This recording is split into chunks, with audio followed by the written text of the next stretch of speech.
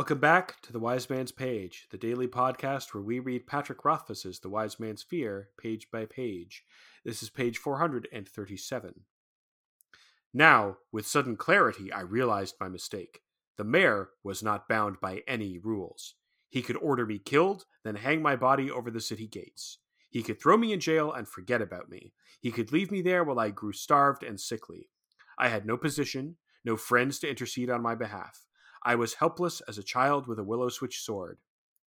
I realized this in a flash and felt a gnawing fear settle in my belly.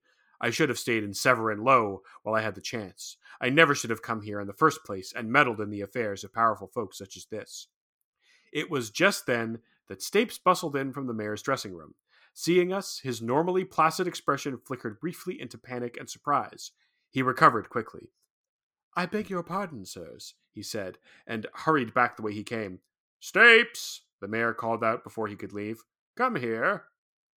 Stapes slunk back into the room. He wrung his hands nervously. His face had the stricken look of a guilty man, a man caught in the midst of something dishonest. Alvarin's voice was stern. "Stapes, what do you have there?"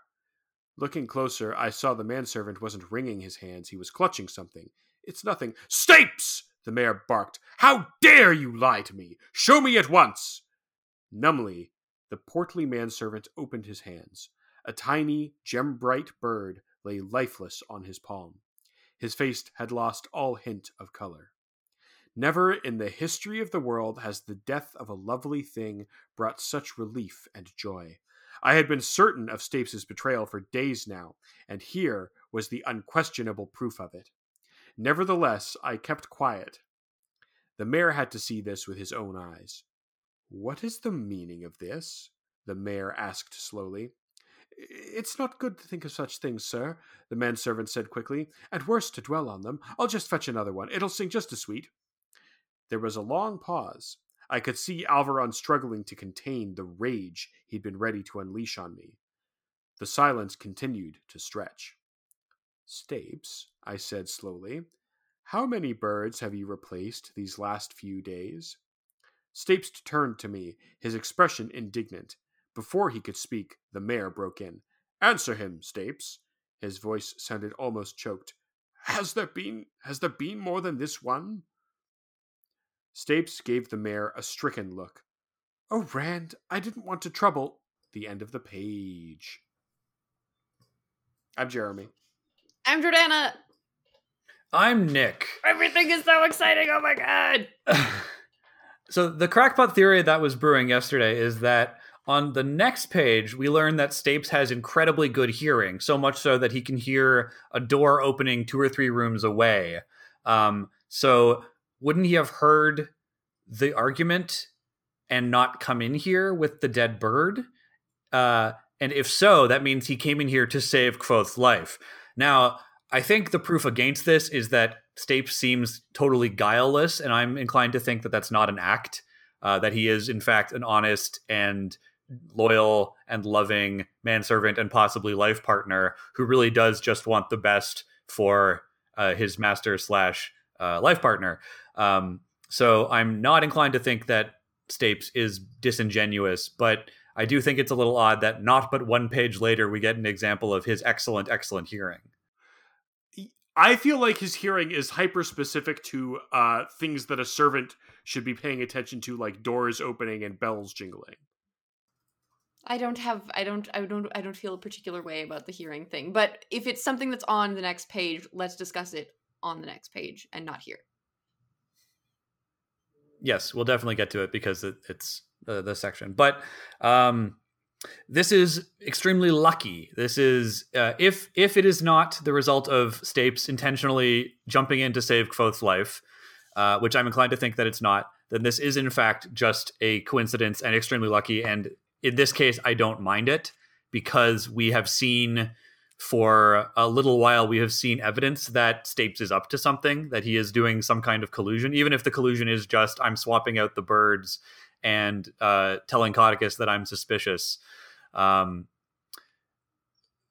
I actually don't mind this being coincidence because we know that Stapes has been sneaking around. But this is evidence towards Jeremy being okay with just total random happenstance occurring. Although it's not random happenstance because it's the result of other characters' agencies that has been foreshadowed. So maybe I'm right after all. Yeah. And coincidence is bad. Well, no, I think that we are actually more aligned than you think we are, because my argument has always been that coincidences happening in a narrative are like coincidences of timing and circumstance are fine, provided that the actions of the characters that led to those circumstances happening are like in character. Like Deus Ex Machinas are annoying because like they are presaged by nothing in the narrative. A god just literally drops out of the sky, a character we've never seen before, and solves the character's problems for them. That is the kind of like coincidence that is really frustrating. But this is a coincidence that happens because of characters who are, both Kvothe and Stapes have been doing stuff. And the coincidence is just that Stapes happens to be doing stuff, It even makes sense because Stapes clearly thinks that the mayor has left the room to go do something with whatever papers he was shuffling, right? So Stapes is taking this opportunity to go, the mayor's out of the room. I'm going to switch these birds before he comes back, right? And it's only the fact that the mayor dragged Kvothe back into the room to chew him out that didn't happen. That's true. Maybe there was no other way out. Oh, yeah. No, I do think that it's like narratively, structurally, it also makes sense here because there's no other way for this situation to resolve itself other than, like if Stapes doesn't show up here, then the mayor probably has Kvothe jailed or killed, right? After like chewing him out one more time.